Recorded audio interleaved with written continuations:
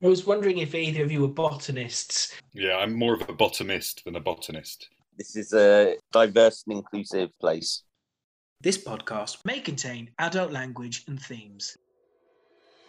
Hello and welcome to TV DNA Better Call Saul Season 6, Episode 3. My name is Adam and I'm here with our rock, Damien Cooper. I think the word you're looking for is audacious. And our hard place, Neil Shepek. Well, you better look too pretty. Oh no, we look too pretty. What are you going to do? So, Season 6, Episode 3, Rock and Hard Place. There are going to be spoilers ahead for Better Call Saul, and we're going to probably start by talking about the biggest spoiler of them all. So if you haven't yet watched it, stop now. Or if you want to forward to the time code in the podcast description to hear other shows that we've been watching, then you can do that now. So, big event at the end of this episode. Rest in peace, Nacho.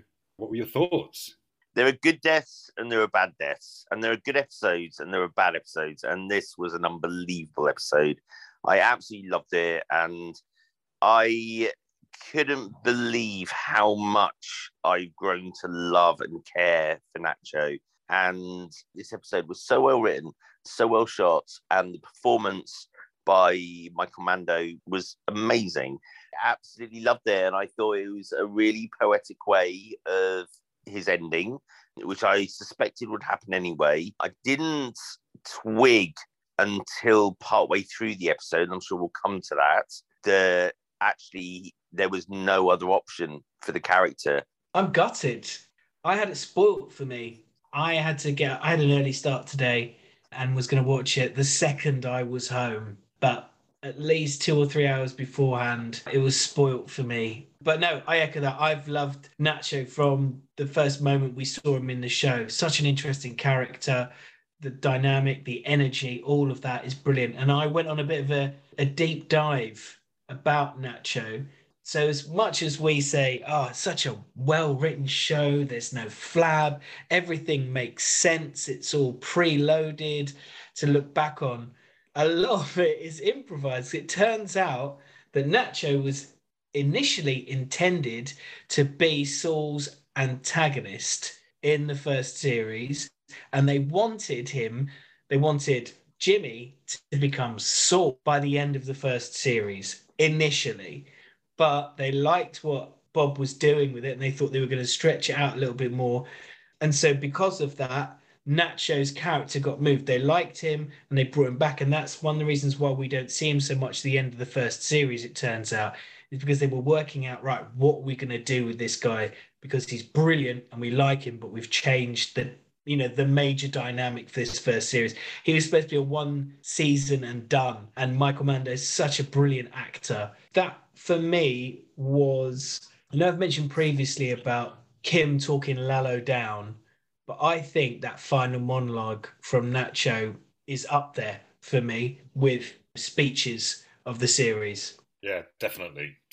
I echo everything that you both said. I think Michael Mando was phenomenal in this episode, and it was a big shock for me because I think the reason it was a surprise was everything in the episode was leading up to his death, and we'll come to those moments and talk about those a bit more. But the glass in the hand, the shard of glass that we see right at the beginning of the episode, the shard of glass in the hand, the fact that he had this conversation with Mike over the drink, I thought, oh, they've concocted a plan. There's some sort of plan. And then as it was all happening and Hector and the twins and Bolsa was there and Gus and his men, and I was like, I can't see how he's going to get out of this at all.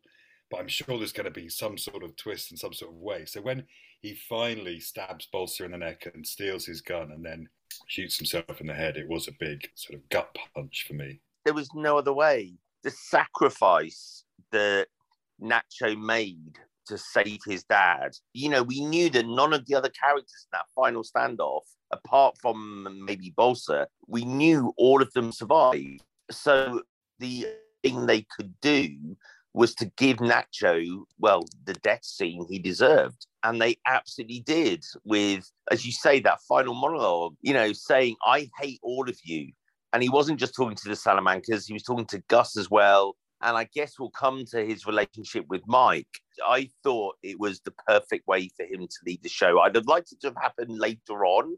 I'd have liked to have had more of Nacho for some more episodes. But I do think it was the perfect way for that character to demise. Yeah, and again, I agree. I was doing the same calculation of, well, all of these characters survive. So as it was going on, that final scene, I was like, yeah, it's got to be something incredible for him to survive this. But still, the shocking moment, because the plan was for him to run and for one of Gus's men to shoot him and it'd be quick. But the fact that he pulled the gun and then... If he did, his dad would be in danger. I guess the reason why he made the choice was because he was stuck between a rock and a hard place, to quote the title. But the only way he could save his dad was to sacrifice himself, which is tragic, but heartwarming, memorable, meaningful. It's certainly the best episode of this series, and Damo said certainly one of the best episodes of the whole series. Well, let's rewind then and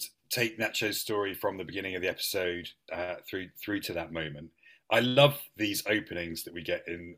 We have them in Breaking Bad as well as in Better Call Saul, where nothing is explained. It's really, really beautifully shot. The camera's sort of panning around this dry, arid desert. It rests on a single blue flower, again, which I thought was potentially referencing the blue meth, and wondered whether that would meant we were going to see Walter White imminently. And then we get the sort of thunder and the rain falling, and the rain lands on this piece of curved, broken glass. I was wondering if either of you were botanists and were able to work out what flower that was, and maybe if there was some kind of significance attached to it other than the blue of the blue meth. I didn't recognise what the flower was, but what I did get from it, particularly with the kind of full circle at the end of the episode of showing the fresh-blooded bit of glass as opposed to at the beginning of the episode where the glass is still there, but the blood isn't fresh anymore. It's almost like, that is where Nacho died, and it's almost like a flower bloomed from his death. It was really poetic. Yeah, I'm more of a botanist than a botanist. Well, however you want to identify yourself, Adam, this is a diverse and inclusive place. Thanks, man. So we then go to Nacho escaping in the shot-up truck, which obviously hasn't gotten him very far. He runs out, hides in an oil tanker. Again, all of this is really beautifully shot. And then the twins arrive, and he sees that one of them's heading towards the tanker that suspects he's in there. So he lies down in the oil. Again, kind of this sort of almost coffin moment in the oil tanker. I thought the cinematography for that was fantastic. I was kind of shouting at the screen, going, what the fuck are you doing? There is no way out of there. If either of the twins managed to get into there, there's no way he would get out. And then, obviously, he ends up submerging himself in the oil. I thought that was just stunning. As he then gets out of that oil, and we've seen it when he first gets in there and he spots the twins walking through the field, but I just love that moment of him behind something, looking through a tiny gap, unseen, like the guy who was keeping an eye on him at the Hotel Octilius, which I thought was quite a nice little nod to that the watched had now become the watcher.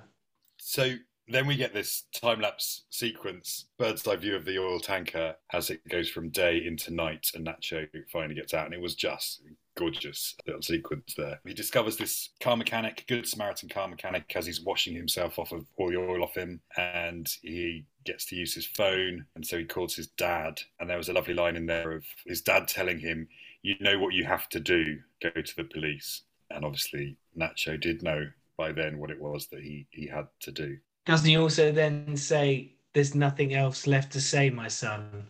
Isn't that his final line? I thought, oh my God. Michael Mander's performance is so fantastic. And I think I read somewhere someone describing it as an iciness that Nacho has. And it just meant that when we had that scene where he was just vulnerable, was just so powerful given what we normally see from him. For me, that was the point where I was certain he was going to die this episode.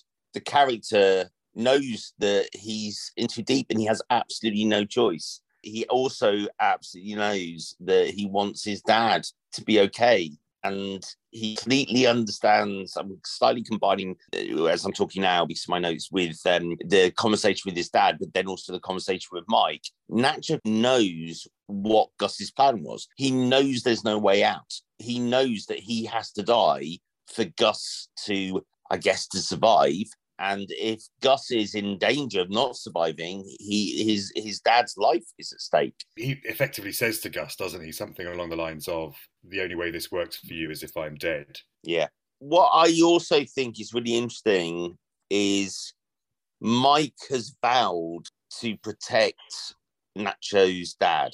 And I don't think Nacho and his dad's storyline is over yet. I potentially feel like Nacho's dad will remain in danger in some way, and Mike will be focusing on that, because otherwise there's no obvious storyline for Mike. So with so many episodes still to go, I think potentially Mike is going to be fighting to protect Dad. Just to take it on a tangent, talking about, because it is so important in this episode, Mike and Nacho's relationship. I think it's a really interesting dynamic because it kind of mirrors Mike's relationship with Jesse in Breaking Bad. Nacho sees him, I guess, as a son figure, the son that he didn't protect, and that kind of ongoing guilt that he has, that he let his son be killed, or he may have been involved in his son's death.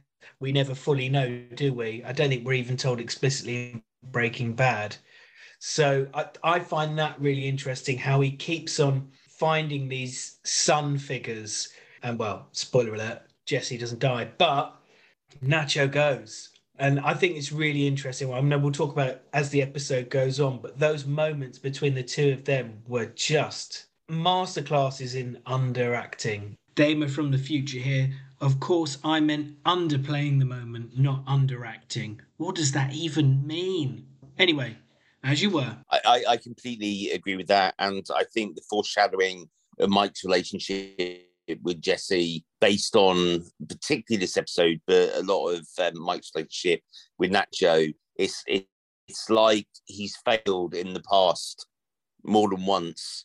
And with Jesse, whether he succeeds, but maybe that is the reason why he works so hard to protect Jesse. And also explains why he's so adamant that Gus doesn't bring Nacho's father in, you know, in the earlier episode, that father-son relationship and his promise. I think the reason that Nacho trusts Mike to secure his dad's safety is partly, you know, due to all of that. Our next scene with Nacho is when they're unloading the Los Pollos truck, and we get Mike bringing up the floor once they've taken all the boxes and the cartons out, and a close-up of all of these screws coming out. And I don't know if you spotted, obviously Nacho's underneath the flooring. I don't know if you spotted it, but the last box they actually took off the truck was a box of nachos. It wasn't really. I picked the fact that when they lifted off the floorboards, it looked like he was in a coffin, which I also saw as foreshadowing, because by then I was pretty certain he was going to die. So he gets to eat a Los Pollos meal. And then again, we've talked before about how they can say so much with such little dialogue, but the when, tomorrow exchange was just said so much within just 3 words. And Gus thinks he's too pretty. So Mike's going to have to duff him up, but they're going to have a little drinky. But also, this is where it's almost like it's only the hitman, Mike, that has any humanity here. We've got to do this, but I'm going to get you drunk so it doesn't hurt as much. There was compassion in that, and both of them were resigned as to, you know, what had to happen, but he was doing it in the most humane situation like that could be played out. I will say this, I'm not sure how good Mike is at giving toasts. Although, to be fair, he didn't need to say anything.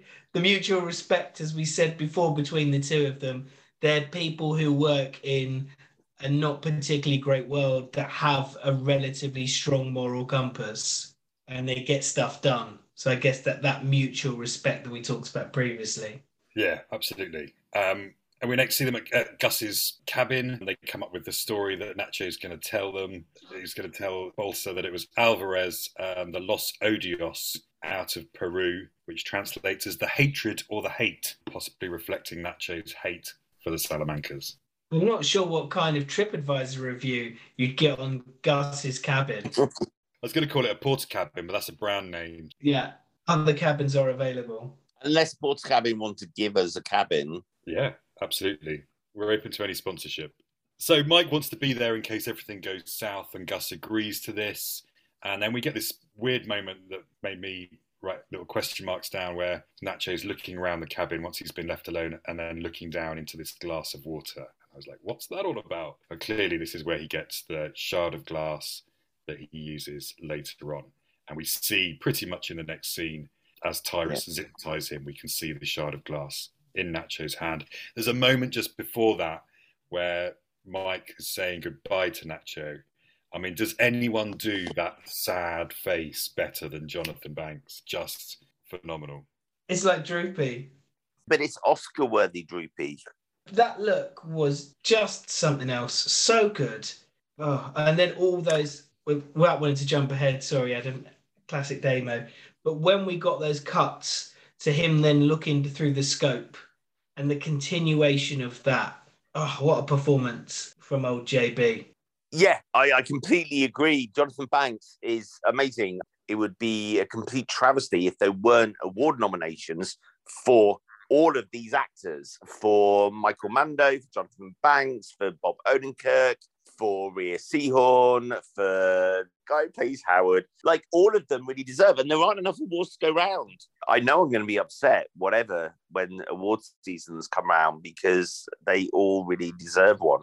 Maybe we should make some special TV DNA awards that we can give to each of the actors in the show. But yeah, that brings us all nicely up to where we started the conversation and that final scene. Obviously, Nacho confesses to putting Hector in the chair. He absolves the chicken man before freeing himself, stealing Balta's gun, and then shooting himself in the head. There's a moment of comedy as the twins pick up Hector's wheelchair and carry him over to the corpse, put a gun in his hand so he can shoot Nacho's corpse repeatedly. But what do you think the impact is going to be of this now on Mike and then to a lesser extent Gus? I think it just cools the war down, but not enough to knock it on its head. I'm not sure that the Salamancas truly believe it. And obviously we've still got to see what happens with Lalo. So I think there's some way that Lalo will work it out. And that's what then maybe ratchet up the tension between the chicken man and the Salamancas, or the chicken and the... I mean, what's a Salamanca in English? A salamander? A newt? I don't know. Well, tune in, listeners, to the next episode when Damo might have worked out the answer to that. Obviously, Hector knows, doesn't he? Because he's spoken to Lalo. Well, he believes anyway that it was Gus that was responsible for the attack on the compound, because that's what Lalo believes. So there was a little added layer to that whole story that Nacho was spinning. Anyway, let's drop that storyline for now, and then let's pick up with Jimmy and Kim, which was the other, pretty much only the two storylines going through this episode. One thing I just wanted to talk about, that final scene with Nacho. So that bit of glass that he uses, he cuts the tie off and frees himself. But I thought he stabbed Balsa in the leg and then held it to his throat. But Balsa didn't seem to be injured in his leg at all. He wasn't like, shit, I'm bleeding. It could be a carotid artery. He was just like, yeah, don't mind me. I'm just going to stand here and watch you shoot a corpse whilst I'm probably bleeding out of my leg. I didn't think that he stabbed in the leg. I think Nacho used the glass. Well, actually, the glass has blood on it, so he's definitely got blood on it somehow. Obviously, the expectation is that he was going to shoot Balsa, but he didn't. He shot himself. Who knows which part of Balsa's body that was stabbed, but definitely part of it was, because it has blood on it. Yeah, I think there was blood from Nacho's hands when he was cutting through the zip ties. I thought he had stabbed Balsa in the leg, but maybe Balsa just had his thermal long johns on, and that's why it didn't pierce too much the skin. Or maybe he has a wooden leg. His name is Balsa after all. Okay, Jimmy and Kim. So Jimmy takes down a painting off the wall, and behind it is a timeline made up of various different post-it notes. Hands up if you paused, went back, looked over all of the notes. Just me then. So you get two opportunities to see it when he first takes it down, where I saw notes saying things like costume, casting. There was a name, Jay Stangle, which I think is in phase 3 of the plan. And phone call, question mark. And then I saw tour, and there's a picture of a carrot and a cross face. But then later on, you get to see the timeline, and you can see that the first column is definitely the golf course. There's a picture of the golf course there. So that tour is related to that. And the second column is the Kettleman. So the angry face is the angry Kettleman people. And obviously the carrot from the carrot and the stick. So then, yeah, the third, what he writes down on the post-it note and adds to it is Howard's license plate, which is Namaste with the final E as a 3. So yeah, they're planning something with Howard's car. And the conversation goes, there's not enough time for them to set up a dummy car and do what they need to do. So they've got to use Howard's real car. That's Kim's suggestion. Jimmy says it's a bit direct. And then Kim says, I think the word you're looking for is audacious. When you see the timeline the second time around, you get to see the end column, which has a post-it note saying D-Day and an explosion or a mushroom cloud drawing on there as well. So it looks like there's quite a few stages to this plan. So it could well last for some episodes still. But the car plan is going to be a valet scam involving Huel, who will be invisible somehow. And Kim says that's slick. And Jimmy says, I think you mean audacious. So having a nice little play on those words. I think what's really interesting about this part of the storyline, well, for me, it's also Eriksson's character. Kim is getting darker and darker, and she is really encouraging Jimmy as Soul, and she's also kind of establishing that in conversations. I thought it was very interesting, the now connecting Lalo's supposed death with Jimmy's storyline and the fact that he was representing him beforehand. The whole thing about, do you want to be a cartel lawyer? And the comment that this suit doesn't fit him. I thought this was a really interesting point, both in Jimmy's journey to Soul, but also in Kim's contribution. Yeah, so it's Suzanne, who's the same lawyer that Jimmy cattle traded with in the stuck lift last season. Kim's handed over some evidence to her.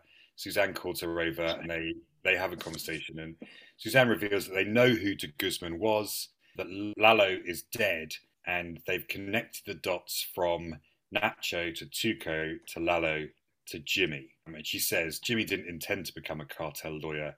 She says it's not a suit that fits him, which I thought was a brilliant line given the order of Saul's suits. But she presents a legal loophole way out for Jimmy. He won't be held accountable. If he says he didn't know about the fake name, then he can become informant. Let's not forget that Kim also corrects her and says it's not Jimmy, it's Saul, which is huge. Yeah, absolutely. Kim is identifying Jimmy now certainly as a costume or a mask, as Saul now, not as Jimmy anymore. She also reminds Suzanne that she called Jimmy a scumbag, which was awesome. Also, she put forward to Jimmy, do you want to be a friend of the cartel or do you want to be a rat? And that could have been the title for the episode, because that also reflects Nacho's storyline so well. Got friends like that, who wants to have enemies? What I was going to say about that, what I thought was really interesting, when we go back to their apartment and she's sitting there and she tells Jimmy that information, she in the first instance, well, I guess she's kind of giving Jimmy a chance to hard reset and for this to go back to what it is. So she's sizing him up as to how much he's on for the con. But the other thing that I got from it is this foreshadowing is the reason we don't see Kim in Breaking Bad, because she ends up becoming a rat. And that's why she goes into witness protection and we never see her. Whereas Saul never was a rat. He stayed a friend of the cartel. I really am interested in that as a theory. There's definitely a theory of there's no going back. Kim feels there's no going back for Jimmy and herself. And that's a really interesting theory that potentially she goes into witness protection. It means she doesn't die, but I kind of feel like she needs a big exit. Like, she deserves it. Like, the actress and the character deserve a big exit from the show. Isn't that quite a big heart-rending exit if she says, no, I'm going to tell, and that's it? I mean, that's an irrevocable breakup. Jimmy loves the life too much. He's become completely numbed by it all. And the last thing is Kim saying, I can't live this life. Certainly the speculation that Kim and Nacho were somehow going to ride off into the sunset together has been blown out of the water. But who knows how it's all going to end up, but let's enjoy the ride. I want to just drop back a little bit to the meeting with Suzanne. She says that underneath all this showiness, Jimmy is a lawyer and a human being, and he knows what's right. And Suzanne's just dropped a moral bombshell on Kim. And then before we get to the scene where Kim reveals all of that to Jimmy, we get the first part of the car con. So Tony, who's got an A in econ from night school, takes Howard's car and bumps into Huel after parking it, who lifts the car keys and gets them copied. And then we get a lovely conversation between Huel and Jimmy in the car, and he's asking why these two legit lawyers who are earning so much money are doing this. And Jimmy basically essentially tells him it's the Lord's work, that by doing this con, people are going to be better off. Feels like Jimmy is, he in his head, he is doing things for a good reason, for a good cause with this con. But Kim's choice of words, like, do you want to be a friend of the cartel or do you want to be a rat? For me, it feels like she's pushing him to become Saul in this. And, all that you said earlier about her going down this sort of darker route, he asks her, doesn't he, a couple of times, 2 or 3 times in that conversation, what do you think I should do? And she's not going to tell him do this, but it just felt that by her choice of words, that was where she was pointing him towards. The other bit I loved in that apartment episode, we got a really nice hover over the fish tank, which was a lovely reminder of Lalo being in that apartment because he tormented that goldfish when he was there. Anything else that you wanted to pick up on from the episode? I think that's most of it covered. Damo? I just want to say, always great to see Huel Babino. I would love to see him more in the show. I think he's absolutely fantastic. And have we seen the Key Cutter before? Not to my knowledge. I don't know. Any final thoughts then on this episode? R.I.P. Ignacio. Yeah, I am really sad that the show's gone. I'm not disappointed it's happening so soon because I'm sure there's a reason for it. But I'm sad it's happened before I was ready for it emotionally. Rest in peace, Ignacio Nacho Varga, fondly remembered by all. Minute silence. Maybe we should take drugs for a minute. It's what Nacho would have wanted, as long as we gave the money to him for the drugs. Hold on, I've got to call my dealer. So, do you want to know the title of episode 4? Yeah, go on then, why not? It's called Hit and Run. So we've had Wine and Roses, Carrot and Stick, Rock and Hard Place, and now we get Hit and Run. Namaste. What else have you chaps been watching? I've not had the time to watch anything else. So you guys tell me what you're watching. Grand. So it's been a mixed bag for me. But an hour ago, I watched the first episode of Hard Sell, the Catherine Tate vehicle on Netflix. And it is not for me, I'm afraid. I'm a big fan of talented actors playing multiple characters in the series. I don't know, it just wasn't for me. I don't think it knew what it wanted to do with it. But, it was only the first episode, so I guess it's a bit harsh for me to judge it, but I won't be watching the second, so that's where we are. On the other side of the scale, I watched the first episode of Gaslit with Julia Roberts, Sean Penn, that dude from Downton Abbey. Dan Stevens is your Downton Abbey chap, isn't it? Yeah. Oh, DS. And then, there's another guy in it. He's very famous and it's embarrassing. I can't remember his name. Couldn't remember it when I was watching it. I was contemplating ditching my Stars Play membership. Maybe I should save it and see if Gaslit's any good. So you'd recommend? Yes, I would. And the other actor I was thinking of was Shea Wiggum, who you definitely recognise if you see his face, if you don't recognise the name.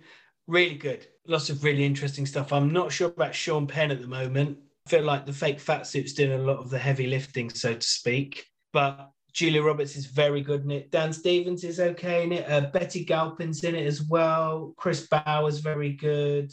Just a good, solid cast. So I'm really excited to see what happens, but disappointed that it's being released weekly. I feel like that definitely could have been one that was released all at once for those of us who wanted to binge it. I also started watching on your recommendation, Dirty Lines, Adam. Haven't finished the first episode, but I enjoyed it so far. And I watched the latest episode of Inside Number 9. I'd be keen to hear what your thoughts are, chaps, but I didn't like it. I've fallen out of love with the series. I really loved it up until the Commedia dell'arte episode, which I think was the first or second episode of the last series. And I'm struggling to get back into it, I have to say. I watched the Commedia dell'arte episode and I did actually enjoy it, but I haven't watched the most recent one. But as a series overall, I would definitely recommend it for anyone who hasn't actually touched on it. Like, give it a go, particularly the earlier series. Is like anything, you are going to get the odd duff episode. Yeah, so I was never a big League of Gentlemen fan. I just didn't really get it. But I had heard such great things about Inside Number 9. So the first episode I watched was this latest one, this new one that's just come out. I enjoyed it to the point where I was like, I'm going to watch a few more of these. I think I then went and watched the first 2 episodes of season 1. And the first episode is just a masterpiece. The sardines, where they're, essentially it's an episode about a game of sardines, and it's just pure and utter genius.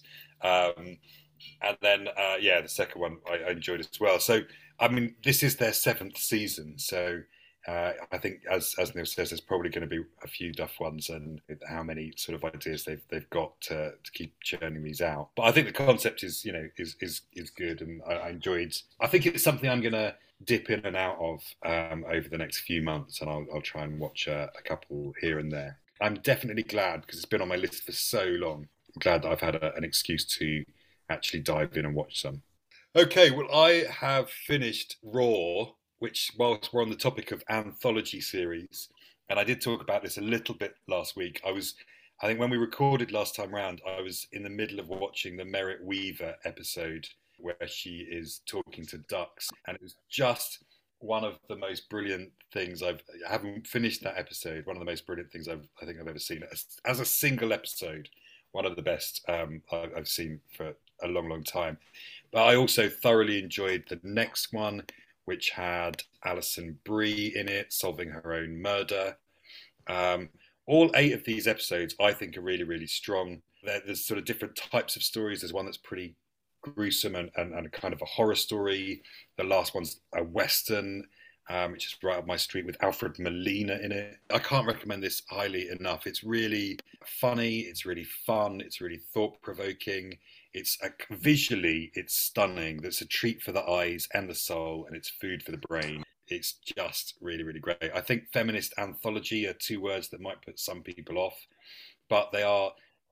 All these stories are set in very different sort of fantasy worlds, where things like eating a photograph makes you relive a memory and things like that. Just really, really clever writing, and all based on a book by Cecilia Ahern. If the phrase feminist anthology makes you not want to watch something, I think you probably need to have a word with yourself, don't you? It's really, really great TV. Put that on the poster. Adam Hemming says, really great TV.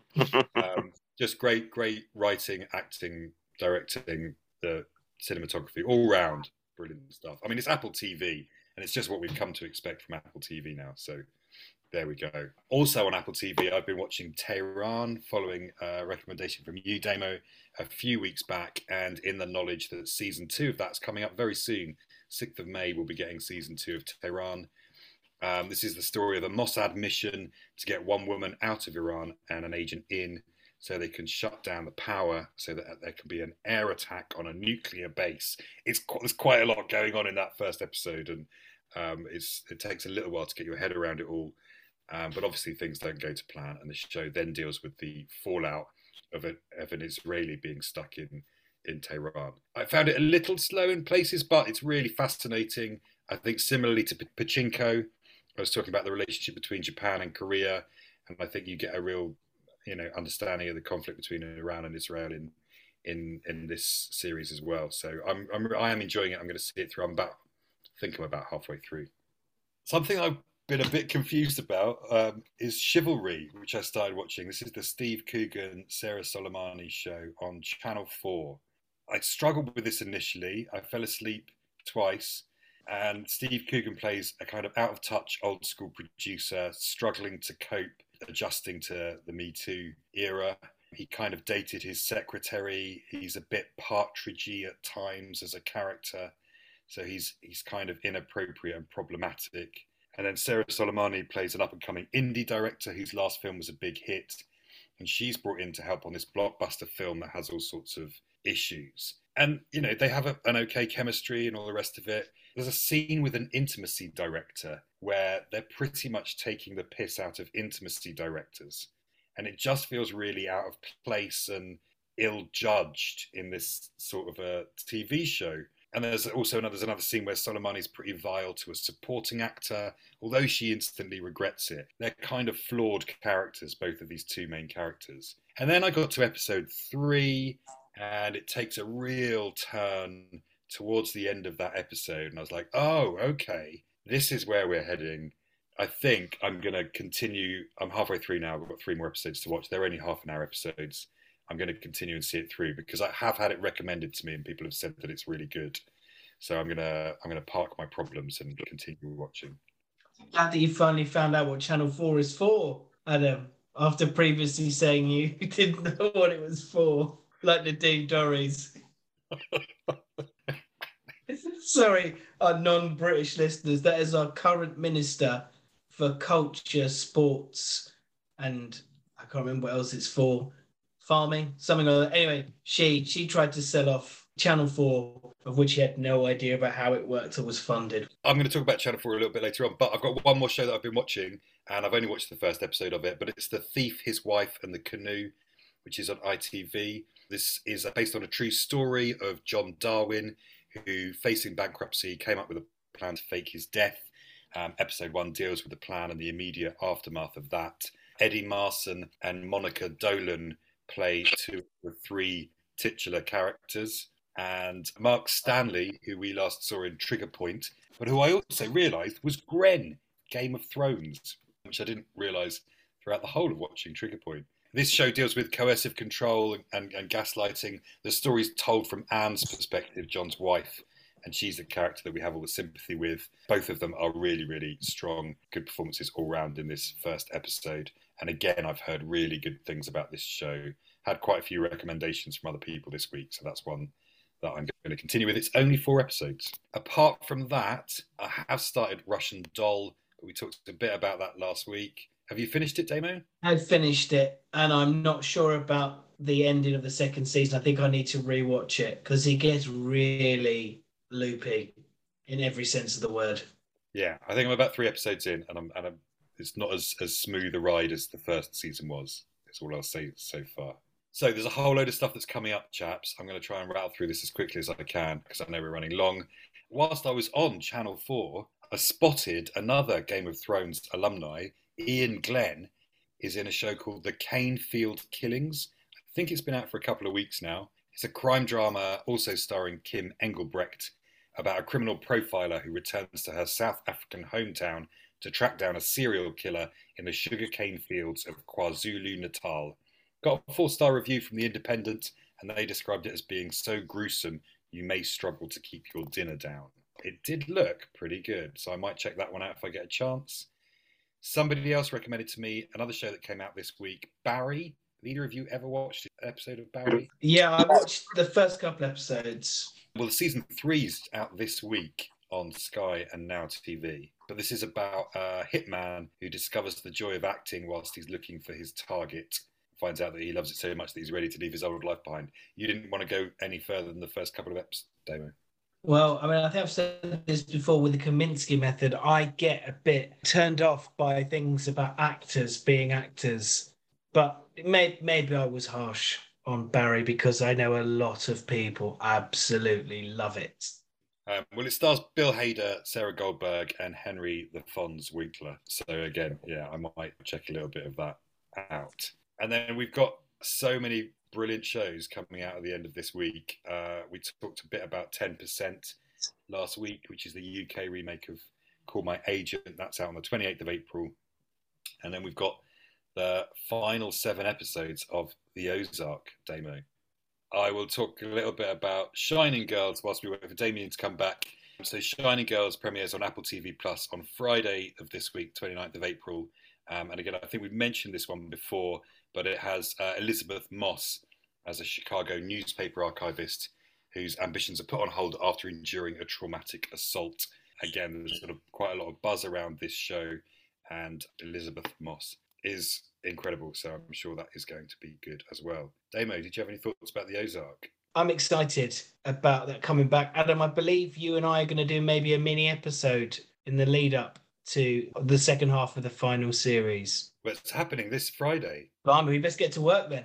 Grand. Just some other bits that are coming up a little bit further forward. The Staircase, starring Colin Firth and Toni Collette, comes out on the 5th of May. It's about a man accused of murdering his wife. That's going to be on Sky Atlantic. Already mentioned Tehran Season 2. And The Time Traveller's Wife is upon us fairly soon, 16th of May. This is the science fiction romantic drama based on the novel by Audrey Niffenegger, and it stars Rose Leslie, another Game of Thrones actor. If you or anyone you know is in Game of Thrones, feel free to contact us on the socials. You can find us at TVDNA Pod on Instagram and Twitter, unless Elon Musk cancels our account for being a bot. You can also find us at TV Space DNA in the Facebook search bar, or just put TVDNA one word in Google. You'll find us that way too. Fab. Thank you very much, everyone. We'll be back next week for the 4th episode of the final season of Better Call Saul. Goodbye. Bye. It's been audacious.